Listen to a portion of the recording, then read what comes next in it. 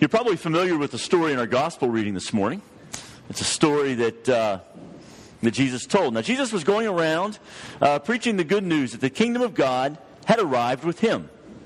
When a lawyer, who is, by the way, the hero of the story, asked Jesus a question, which is, of course, what lawyers do. And he asked Jesus a question because Jesus had been preaching that God's kingdom boils down to two rules. They were used to lots of rules, but it boiled into two rules. Love God and love your neighbor. So, the lawyer asked the question, who is my neighbor? What a great question. It's the sort of question we're always asking. How much do I really have to do? What can I get away with? Where's the boundaries? Who do I not have to love? Who is my neighbor? I mean, we want our neighbors to be defined as family, friends, people we like, people like us, right? That's what we want our neighbor to be. It'd be like if I came up to you and I said, you know, when I got married, I told Paula, for better or worse. What do you think worse means? Jesus responds with a story. He said there was once a man who was set upon by some thugs. They beat him up, shot him, and left him along the side of the road. Shortly thereafter, some guy comes by with a collar on. Picture Aubrey. Comes by, and he was afraid. This guy's laying there bleeding. I don't know what to do. So he goes on the other side and passes by. Shortly thereafter, there was a Levite, maybe a respected businessman who came by. He was in a hurry. He had a meeting to get to, so he walked on by. Then along came a Muslim man. I'm convinced if Jesus came to Harrisonburg today and told this story, that's what he would say. He wouldn't say Samaritan. That doesn't mean anything to us. He would say, along came a Muslim, or maybe an undocumented immigrant. And he came by. What does it say about this Muslim man? He saw the man injured, and he had compassion on him.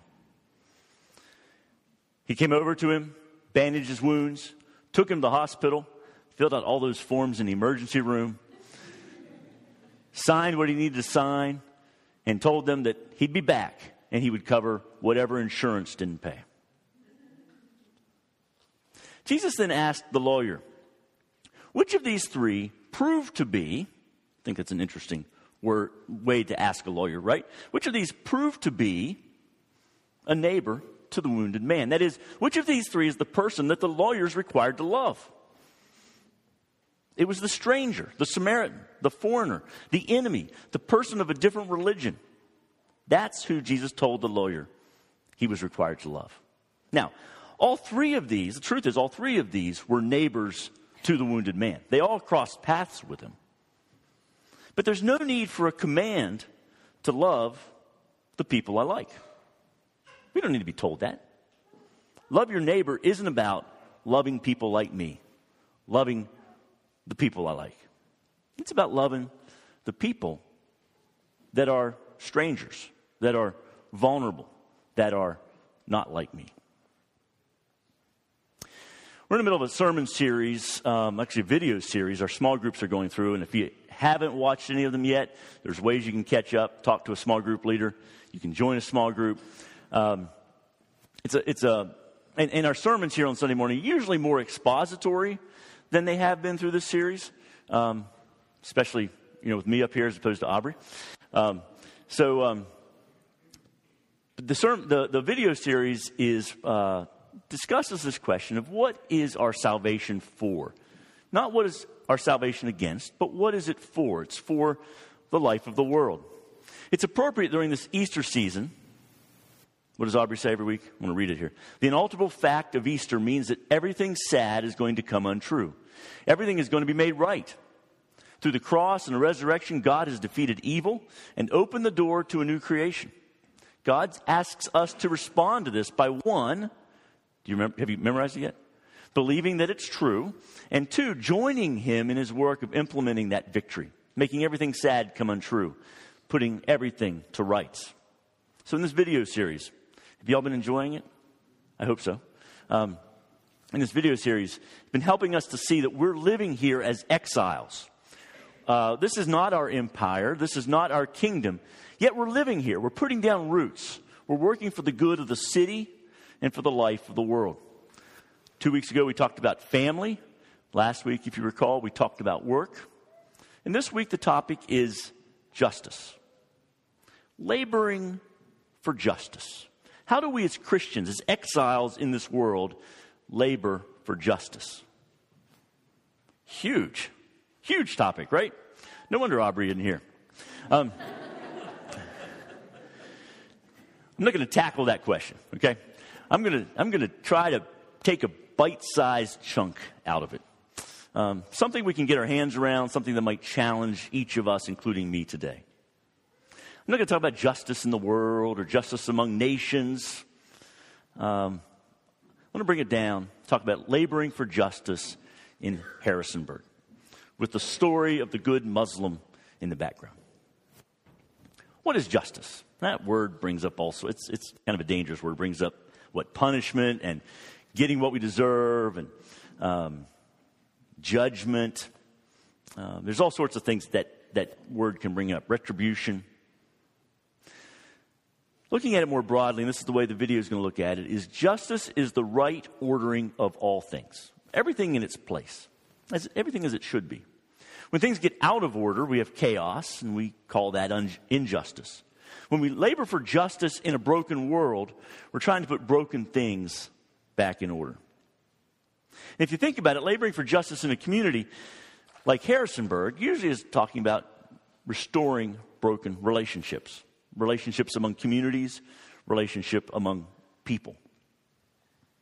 When we're born, we have a sense of justice, right? I mean, you go to a playground, you sit there for a few minutes, you're going to hear, that's not fair, right? That's not right. Things are out of order. We have this sense that things are supposed to be in order. There's a right order to things. It's so much easier to produce injustice than justice, to produce order. It's so much easier to produce injustice than justice. I saw some of you were listening. Your eyes got big. So much easier to produce chaos than order.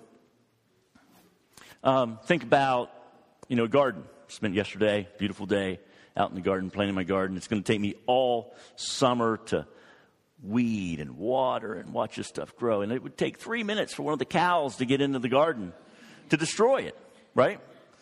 You think about a house, how long it takes to build a house, and how much work and planning and money goes into building a house. And, light a match, and it'd be gone in a couple hours. When I was young, my parents had,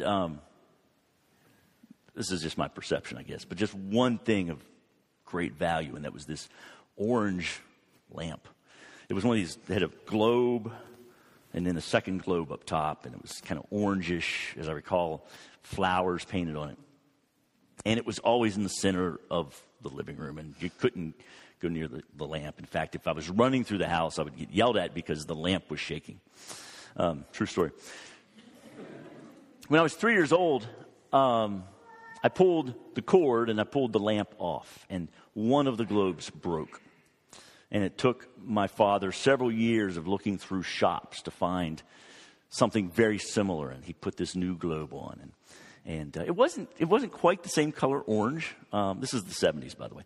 It wasn't quite the same color orange, and the flowers weren't quite the same, but they clearly came from the same artist. And it was fixed. But it wasn't quite fixed. And isn't that how laboring for justice is, particularly when it comes to relationships? I mean, we see this in the criminal justice system. Our society tries to seek justice by punishing people. So someone's killed, we then prosecute them, and we punish them. But the person's still gone. The family's still broken. We haven't really fixed the situation. And our system, I think, demonstrates that we most of the time can only approximate justice. We can only approximate getting things back into order. And I think that's why there's so much of a yearning for justice and for God to really make things right one day. So how can we labor for justice in our community, for healing Harrisonburg's relationships, for loving our neighbors? And when I say Harrisonburg, I mean where you live, where you work, your neighborhoods, your school. So for some of you, that might be a different community than Harrisonburg, but that's what I'm going to be meaning when I talk about Harrisonburg in your case.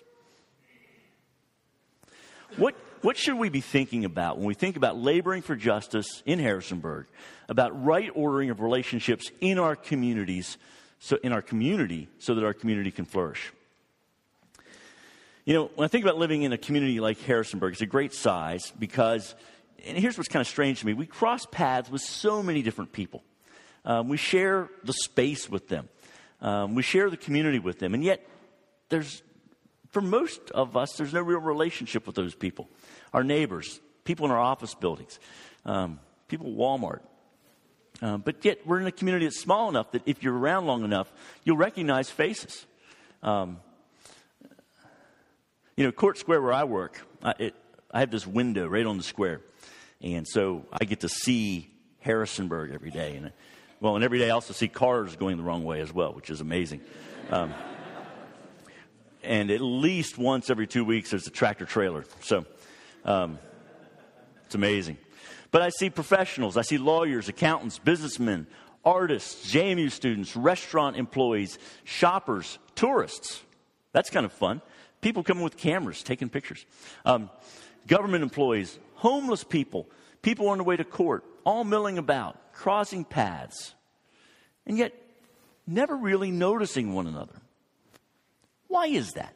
Why do we not notice one another? Why do we live our lives like the priest and the Levite, and we just walk on by people right around us, on the street, in our work, in our neighborhood, in Court Square, people who are in need?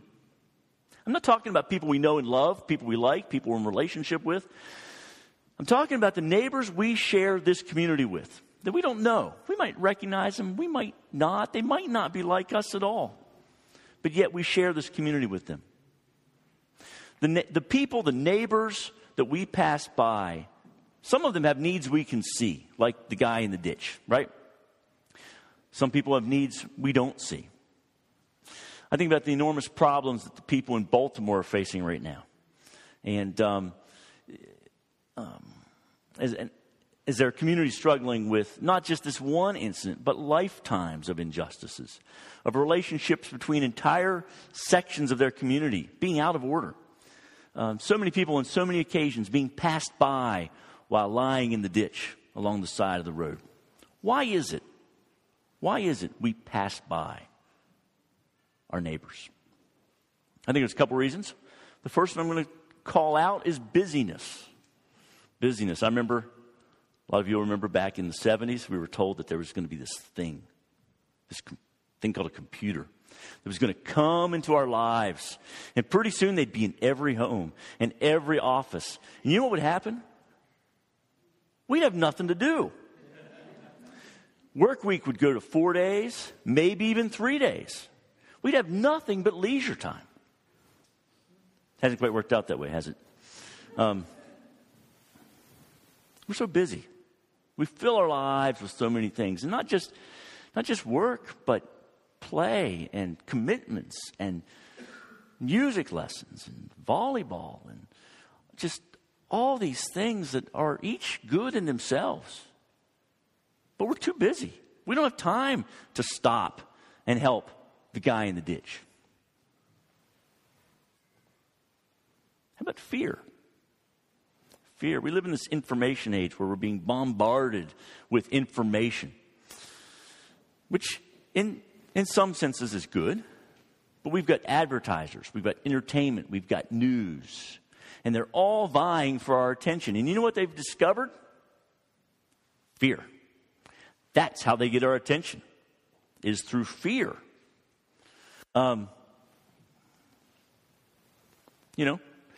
Fear of injury, fear of death, fear we're going to lose our jobs, our homes, fear of the weather. You ever watch the Weather Channel? Fear of terrorism, fear of criminals, gangs, rapists, child molesters, fear of economic disaster, fear of liberals, fear of conservatives. It wasn't that long ago that we got our news for a half hour twice an evening from 3 sources, right? And the newspaper in the morning. Now there's 24-hour news channels. There's internet news, all needing us to watch them. I'm not saying news is a bad thing, but what that's produced in our culture is this idea that kids are being abducted today more than any time in the history of the world. And that's just not true. The fact is, in the last 20 years, crime has gone down. Did you know that? In the nation. We have less crime. In Harrisonburg, we have less crime. And yet we are convinced that things are more dangerous than ever. We lock up more people in our society today than any time in the history of the world. America. I mean, more than the gulags.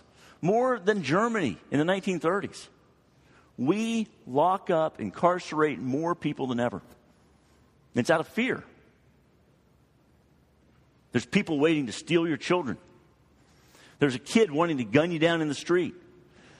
There's terrorists. There's gangs in Harrisonburg fighting turf battles, and you might get caught in the crossfire. Now, you believe that, right? When's that happened? We're being lied to. Lock your doors. Wear your helmets. Don't let your kids out of your sight. You know, it's amazing. We don't talk about liberty anymore. If you listen to public discourse, we talk about what? Safety and security. That's what we talk about because we're all afraid. You know, we've given up so much of our freedom. This is a tangent, sorry. We've given up so much of our freedom to the war on drugs and the war on terror. We're totally changed from where we were 30 years ago. And it's all because of fear. All right, I'm going to get back to the sermon. Busyness, fear keeps us from meeting our neighbors, helping others in our community, building relationships, rebuilding relationships, working together, working things out together. You know, and fear leads to labeling people. We have so many labels for people, and so many of our labels serve only to generalize our fear and dismiss people. Let me give you a few. Convicted felon, undocumented immigrant, sex offender, Muslim, mentally ill, homeless, white trash. These are labels we use that give us an excuse to not stop. It gives us an excuse to cross the road and walk by on the other side. And they're based in fear. How about this label? Person made in the image of God. Person that God loves so much he would die for them. Those are the labels we should be using as Christians when we look at our neighbors. I had a client last week who was locked up, and he's the sort of person who should never be in jail. He's the sort of person who, like most of us in here, never expected to go to jail. But he's there, and I always dread that first visit when somebody's been locked up unexpectedly because they're just so broken, and sometimes I even wait a while just because it's so emotional. I was shocked. I went in, and he came in smiling. I said, "What's going on?" He said, "I can't believe it.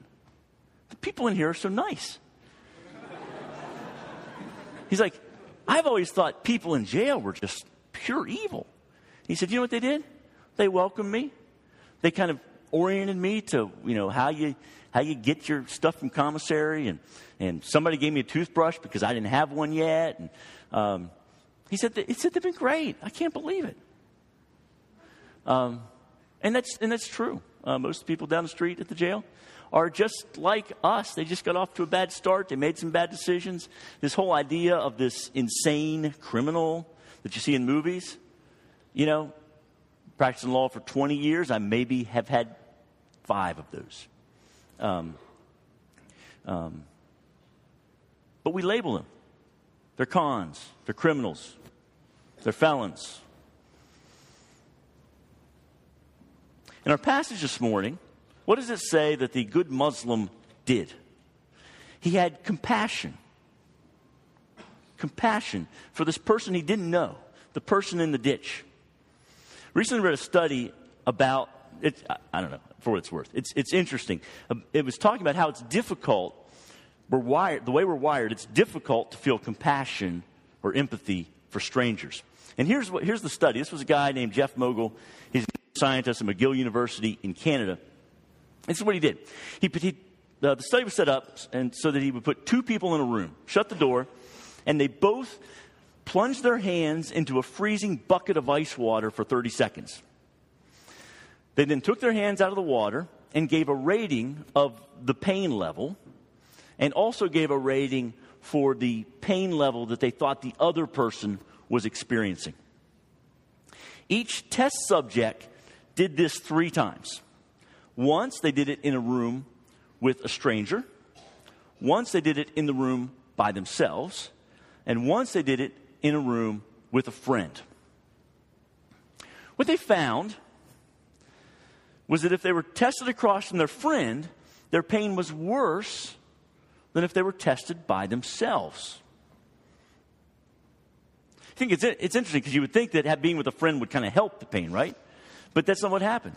Over and over again, the people who tested with a friend, their pain, the experience was worse than if they tested by themselves. If they were in the room with a stranger, their pain was the same as if they tested by themselves. And what they talked about in this study was there's a form of empathy called emotional contagion. It's what happens between friends, not between strangers. You experience more pain seeing your friend go through pain than if you just go through pain by yourself. But you don't, the stranger's pain doesn't affect you at all. Isn't that fascinating? There's a number of different ways they've done this study, and in the end, the results come out the same. But in this study, I thought it was interesting. Have you ever played Rock Band?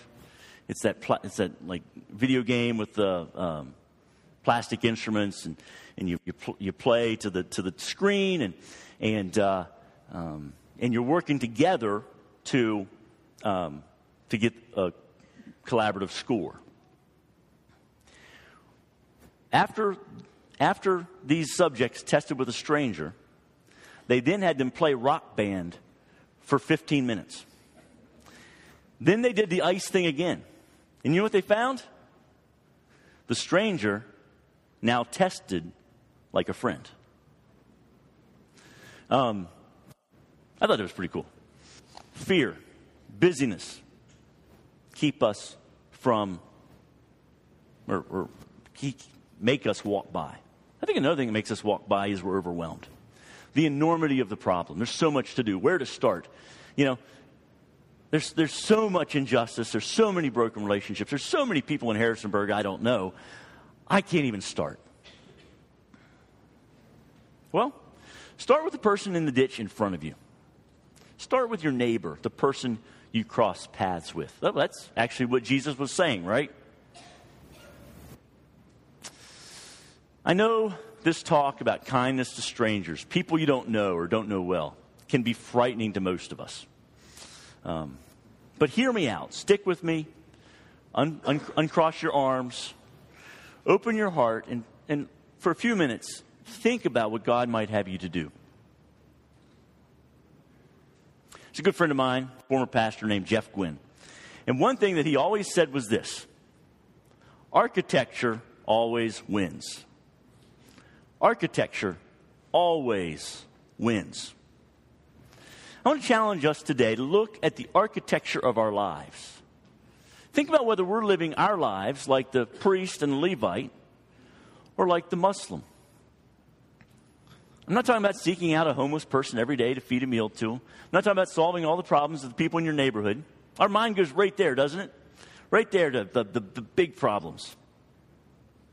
I'm talking about leaving room in your life for the stranger, for the immigrant, what the Bible calls a sojourner, the vulnerable, being open to people we don't know well, people who might be lying in the ditch or have a flat tire along Route 33. The Leviticus passage that David Cooper read to us says this: when you reap the harvest of your land, you shall not reap your field right up to its edge. Neither shall you gather the gleanings after you harvest. And you shall not strip your vineyard bare, neither shall you gather the fallen grapes of your vineyard. You shall leave them for the poor and the sojourner. That's an example of leaving room in your life, of building your life in a way that makes space for the stranger. So let's get practical. Let's talk about your home. If you're building a house, you should think about this when you meet with the architect. But most of us aren't building a house. Let's talk about the home we have. How do you present your home, your house, to your neighbors? Are your doors shut? Your blinds closed? You have a barricade of bicycles there in front of the front stoop? Or is the door open? Is the entrance attractive? Do you have extra chairs on the porch? More than you need for your family? Does your house present a welcoming facade? Do you have a table bigger than you need for your family? See, when you do that, when you have more chairs at your table than you need, you are creating space. That doesn't mean you invite somebody over every week, every month, but it's available. It's available. If you have enough space, do you keep a spare room? To some extent, it's a waste of space most of the time. But it's a decision that we've made in our home. Now, our first house, we had 4 kids, and we didn't have a spare room. But we moved. We kept the kids together, the boys in one room, the girls in another room, for parenting reasons. But also, so we'd have space. So we'd have a spare room. Of course, this always depends on your situation, where you live. We don't live in a neighborhood. But think about your situation, your home. If somebody walks by your house on the street, on the sidewalk, and you wave to each other, would that person feel welcome to stop and walk over and talk, if that's what they needed? Would you be able to invite them to your table if that's what they needed? Would you be willing to stop what you're doing and give them your time if that's what they needed? Now, that's the hard one for me. The architecture of my calendar. I start the day with a too long list, and I hate interruptions. So each morning when I pray for my clients, I also pray for the grace and compassion it takes to welcome interruptions. The passage from Hebrews that Jenny read says, "Let brotherly love continue. Do not neglect to show hospitality to strangers, for thereby some have entertained angels unawares." Now, I have no idea what that means, but it sounds serious. And it sounds important. And it sounds like something that we need to be aware of. I'm not saying we need to save the whole world or all the problems in Harrisonburg. And I'm not saying you must stop everything for every interruption. Aubrey said last week that when we were talking about work, that we need to be doing our jobs well. And certainly if we welcomed every interruption, we may not get to our jobs. But what I'm saying is, be open to it. Now, like I said, my window's right on Court Square. And for years, people would come up, knock on the window, and interrupt me. And finally, about a year ago, I finally got blinds. Kind of funny, shortly after that, one of the guys who used to knock on the window and stand there for half hour, 45 minutes in winter, talking to me, said, "Aaron, you got blinds?" I was like, "Yeah." He's like, "Why'd you do that?" I'm like, I don't know. People knocked on the window. And he's like, "Really?" And I said, "Yeah." So, but I still make it a point in my day to raise the blinds and to be available to those interruptions, even though I don't want to. You know, the good Muslim in our story from the gospel was going somewhere. He was journeying. And he dropped him off at the inn, and he had to keep going because he had something to get to. But he said, I'll come back. So think about the architecture of our calendars, our days. Leave room for the unexpected, the unplanned, the vulnerable, the stranger, the guy in the ditch. Now, some of us have personalities that seek out people in the ditch. And I'm not really talking to you guys today. Most of us don't. I'm not calling on you to be a hospitality superstar.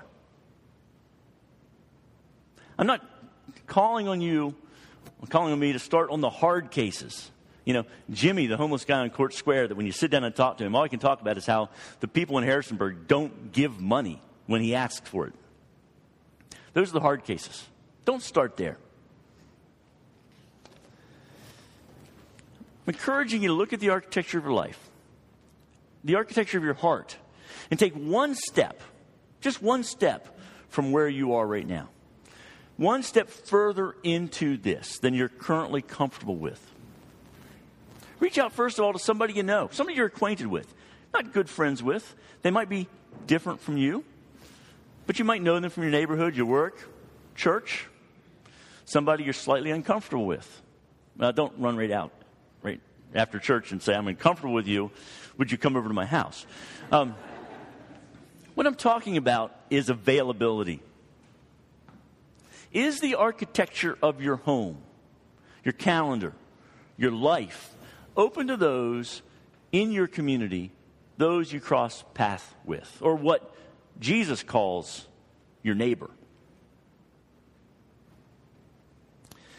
This is hospitality. This is reaching outside of the people like us, the people that we don't have to be commanded to love. We hear that every week, don't we? From right up here. Love the Lord your God with all your heart. Love your neighbor as yourself. Often in prayers of the people here, we're asked to pray for prisoners. Jesus in Matthew 25 said, I was a prisoner and you came to visit me. I was a stranger and you welcomed me. The Hebrews passage from today said, remember those who are in prison as though you were in prison with them. I used to think these passages were about Christians who are being persecuted and locked up for it. But that's not what it's about at all. The people in prison, just down the street, several blocks from here, are also the stranger. They're vulnerable. They're the guy in the ditch.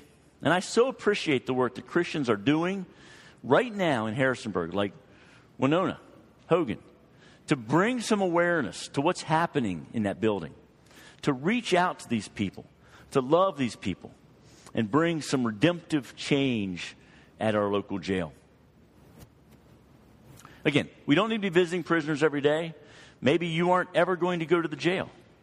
But which of your neighbors, your vulnerable neighbors, widows, orphans, maybe a family with a dad who's in jail, the guy in the ditch, is God wanting you to open your heart, your home, your calendar, your life to this week?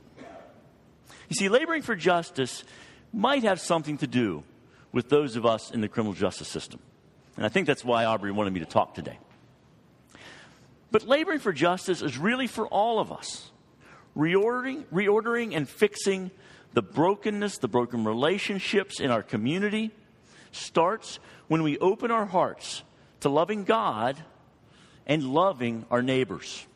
In the psalm today, it said, blessed is he whose help is the God of Jacob, whose hope is in the Lord his God, who made heaven and earth, the sea and all that is in them, who keeps faith forever, who executes justice for the oppressed, who gives food to the hungry.